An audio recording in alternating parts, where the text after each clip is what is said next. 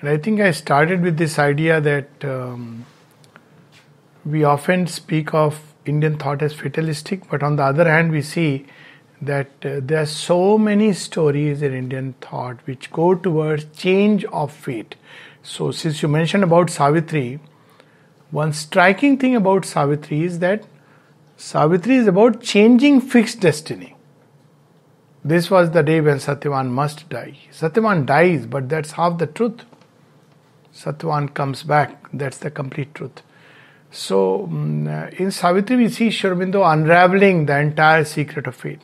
So, fate can be changed in the sense that the ultimate goal, what is going to happen, that which is something beautiful, as I said, what is going to happen is not events and circumstances and situations, but ultimately the unveiling of the divine within us.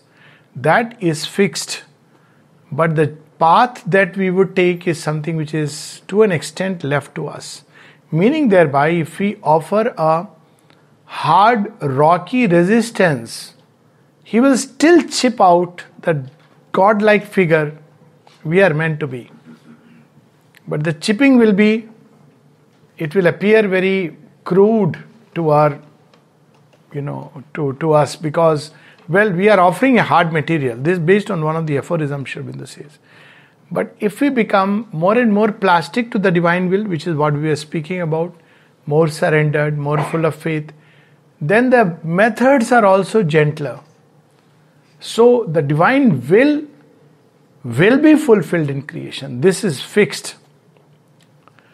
But the road towards it, well, we may make the road journey smoother. We can compress the time, help in the whole unfolding, sift with minimum suffering and pain, or we may prolong the play, make it full of, all kinds of unwanted things, disaster and catastrophe, which is not what the divine wants. But if you offer resistance, this is the process. So, ultimately, it is possible to change. We can look at it both ways. We can participate in the great divine becoming of the will manifesting itself, in which case we don't use the word change, but we collaborate with the change which is already fixed and planned. On the other hand, we can say that we can change fate in the sense, instead of taking this road, we can take a more beautiful road. Ultimately, we'll reach that point. But the road, the path, the goal we choose, that becomes our fate. If we take this particular route, we'll go through certain experiences of life, individually and collectively. If we take this other route, there would be other kind of experiences in life. But regardless of it, all these experiences, events, circumstances will be meant to lead us toward that inevitable will which is going to express itself. So the secret of life is to learn to align more and more with the divine will, to become plastic to the divine touch, which implies that not to be attached to anything except the fulfillment of the divine will within us, individually and collectively. So this detachment is not stony indifference. That's not how it is meant. But to do what we are meant to do in everything, in our relationships, in life, in work, whatever we are doing. But the object of doing them should not be my egoistic satisfaction or personal happiness, but the fulfillment of the divine will. Even in a, let's say, in a relationship, it should, if we look at it, it's such a practical thing. If I want to satisfy my egoistic needs or desires in a relationship, it won't go very far. Because life is organized in this way. It will hit us, we'll get hurt, we'll hurt others, it'll bring pain. But if I take it that I'm using the word this relationship because it's the most complex thing to handle. By the way, work is easy. So, because you are dealing with the most complex creation, the nuttiest case ever that creation has ever brought out is man. So, But if we take that this relationship is not to satisfy my desires or my pleasures, but to fulfill the divine will, then life begins to change. It becomes something very happy. Then both become collaborators for each other's progress. That is the whole idea of fire at the center and moving around. 7 Feras, or I don't know. 7 is only the beginning. It will go on to 700, 7,000. But fire should be at the center. The fire of aspiration, the divine will. Fire is that divine will. What is the divine will that has brought two peoples together? The vast intention that brings 2, 3, 4, 5, as Vivek very intuitively said, the fact that we are all together here. What is the divine intention? To feel that, to fulfill it, rather than how I can benefit, what will be to my advantage. Then we are, creating more and more challenges and difficulties. So this is the way we have to look at it, that whether to fulfill God's will and purpose or to try it my own, so when we surrender to the divine will, it not only empowers, it's what is the right attitude? Right attitude is this, it's not taking a passive attitude, okay, jo hona hai hoga, jo hua acha hua, that WhatsApp Gita, jo hua acha hua, jo hoga acha hoga, jo ho raha hai acha hoga. It's not about that. What is acha is, it's about the fulfillment of divine will. And that's how, if we take that right attitude, then we can say that whatever happens will be the bestest best. When Mother was asked this question, does always the best happen? She said, well, it has happened, it was the best that could happen. But can it become better? Yes. If we adopt the right attitude. And then she gives an example that if somebody is, you meet somebody who tries to harm you. So we can take a set of attitudes in that, during that process. We can react with fear. So when we react with fear, we are supporting the action of the person who is coming to terrorize us. We are feeding. Fear feeds that which brings fear, or supposed to invoke fear within us. But on the other hand, we take the other attitude, that behind this appearance, behind this mask, there is the unfolding of the divine will. Can I align myself with that? Then fear sheds the appearances, its dark attire, and we move joyously. And I can give you just one example before we enter into the either question answer, that other domain which Vande Mataram was reminding me of. We went through this corona crisis. So we could take an attitude, what's going to happen to my body and how to escape. So we have various means, vaccination, this, that, 100 means, each valid and invalid depending on how we look at it. And we go through that process. Is it the end of the story? No, it's not the end of the story, because we fail to read the divine will behind every crisis. Crisis comes to empower us, not to weaken us. So why do we have these challenges of life like corona? So that we can grow within to an extent that we can truly master all these virions that are all the time surrounding us. To take this challenge of life and conquer it inwardly. If you put it practically, it means to develop our immune ability to an extent. Corona case instance, I'm saying that not only we can handle this, but we can handle all future.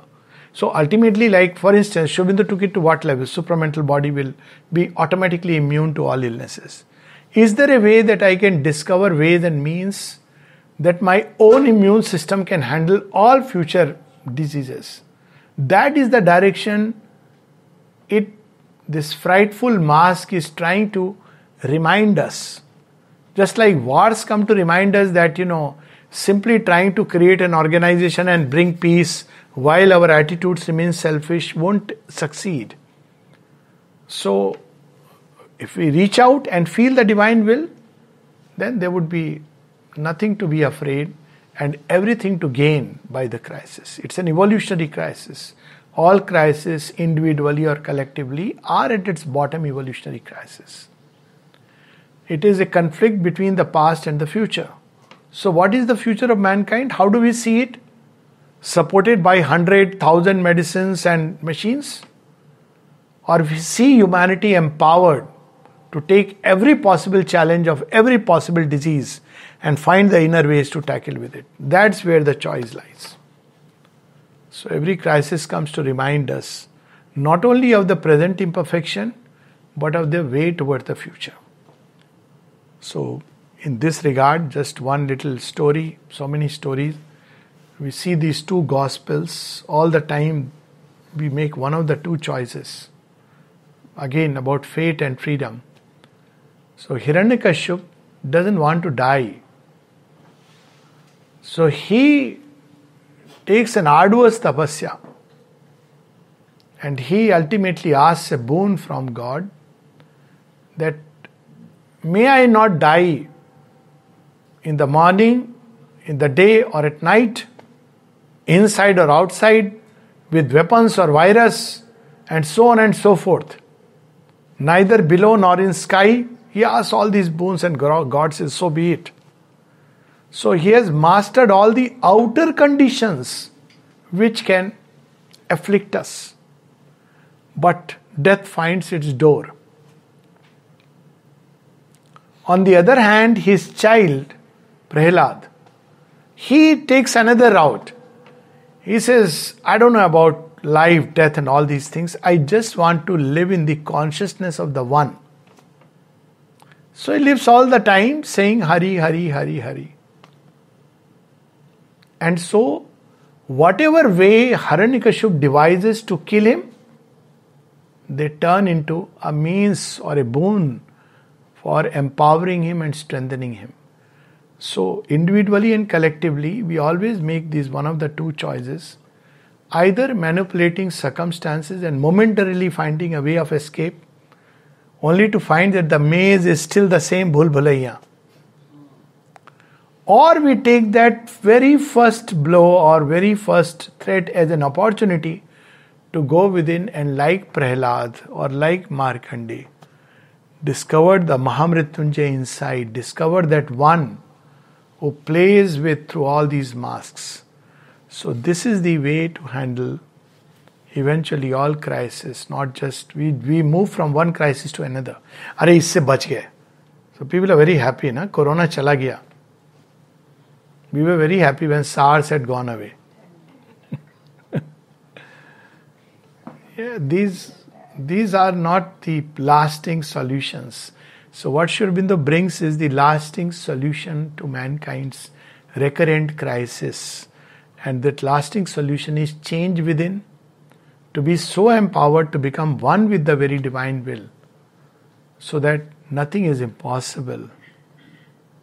Only when we are one with the illimitable. So this was one aspect. Second, since we were showing Vande Mataram, few thoughts that occurred to me, especially with regard to, there is a very nice thing which came up there, to divide India and Akhand Bharat. So I just thought I must share, Akhand Bharat is not a political idea. It's a spiritual truth. It's not a political idea. Political idea would be create an Akhand Bharat and then go on expanding Bharat. Why it is a spiritual truth? For that one has to go back into Indian thought itself, way back in the hoary past. How India was created. India was not created as suddenly people coming together in a geographical area. India was created like a Yagya Bhumi for a certain kind of tapasya, for a certain kind of yagna which will do good for the world. It's a Yagya Bhumi. And look at how it was created. It's in subtle formation. So people often say, oh mothers, that picture which was flashed, Akhand Bharat. Because she knew this truth. If you look at the parts of Sati which are all around, you will see the map of, spiritual map of India. One of it is in Balochistan. There is another in Kashmir, third in down south. It is there as a reality, the subtle reality. It is the divine will which created this land to not just for no other purpose but to show light to mankind. I mean, it's his Yagya Bhumi. You don't break a Yagya Bhumi. You don't desecrate it. Mother once said that India is a land where the psychic law can and must rule. It is built for that purpose. And always we know wherever there is a Yagya going on, the Rakshasas and the Asuras try to desecrate and defile and destroy it. So what is to be done? You have to safeguard it. It's not... Recently that we had come, Kashmir Files, and people asked me why the Kashmiri Pandits had to suffer so much. You know, they were given the treasure which is incomparable. Vedanta, Shaivism, Vaishnavism, Shakti, Tantra of various kind, Buddhism, Christianity, Sufism, all these things had Kashmir literally as a head of India. It was the hub in which all these streams had gone and joined. And the charge of preserving it, of carrying that legacy was given to a few chosen ones. But when you have such a charge, you must be strong. To hold knowledge requires tremendous strength. Knowledge empowers us, but to hold it requires tremendous strength. Otherwise, people turn it into narrow dogmas and all that. And because one just took it for granted, to hold that knowledge means to keep on living it, to keep on refreshing it by living it again and again, like pressing the refresh button on the computer. You have to keep on reproducing it. And that's where somewhere, because India took a one-sided approach to Mayavad, that no life is mithya, is an illusion. But that was that was one part of a vast knowledge which India had to give to the world. Life is an illusion in the sense that it's a distortion of a reality, not that it's a non-reality.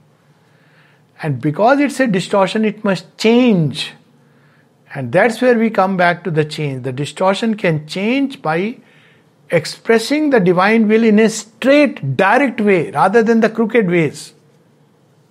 There's a very beautiful line in the Veda, that which makes the crooked straight. So by becoming more and more straight and aligned to the divine will, we help in the change. We come back to the same point. So it has become illusion, a painful thing, because the divine will has been distorted, passing through each hand. And in that great distortion, we see that Bharat Bhumi has suffered. Why? Because we, instead of that Samagram Mam, that totality, we took one strand. It's Maya, Maya, Maya. And the best is people who talk about Maya. They are eyeing on your Maya. And if you tell them, okay, if you have really realized world is Maya, why are you trying to convince another? You are convincing about Maya to that which is a non-existent Maya. I want to relieve you of your Maya in your pocket. We must send this message straight, and now it must go from India. World is not Maya in the way it is understood. It is Leela, Leelartha. It is not an illusion, a kind of, it is one of the most convenient escape that humanity has, because it took that line. It's all Maya. So first the Greeks knocked at the door. It's Maya. Thankfully that, they were Chandragupta Maurya and all these on that side, still the great kings who embodied that fire, so he went away. The Huns knocked, the Shaks knocked, the Mughals knocked. And we were still into Maya. Then the Britishers came. Again the Maya. Then Sri Aurobindo, one voice which woke up through the Bande Mataram. It's not a Maya, it's the manifestation of the divine Shakti. Bow to the Divine Mother, adore the Divine Mother, love her with all your heart, live for her, love for her, enrich yourself for her, so that we can serve the Divine Mother. This was the core message of the Vande Mataram. If you read that whole pamphlet of Bhavani Mandir, it's that. Why India fell? For want of Shakti. And what Sri Aurobindo did was, in a land which had started believing in Mayavad and it didn't matter, this kind of Mayavad. There is a truth about it. As I said, things are distorted. Maya, there is a very profound truth about Maya, and I'm not getting into that. But because of this tendency, India fell. And why I'm emphasizing on it, because I still see that the moment Indians think about, with all responsibility being an Indian, spiritual life, they still want to meet a Guruji who has outwardly renounced the world, is moving in a certain way. We must bring back the age of Janak, the kings who ruled. They were free inside, Videha. Krishna, the Yogeshwar. Bhishma, the tremendous, powerful. Arjuna, the yogi and the vibhuti. That is the India which must be reborn. And I do hope that the Vande Mataram film will inspire people to understand the true message of India.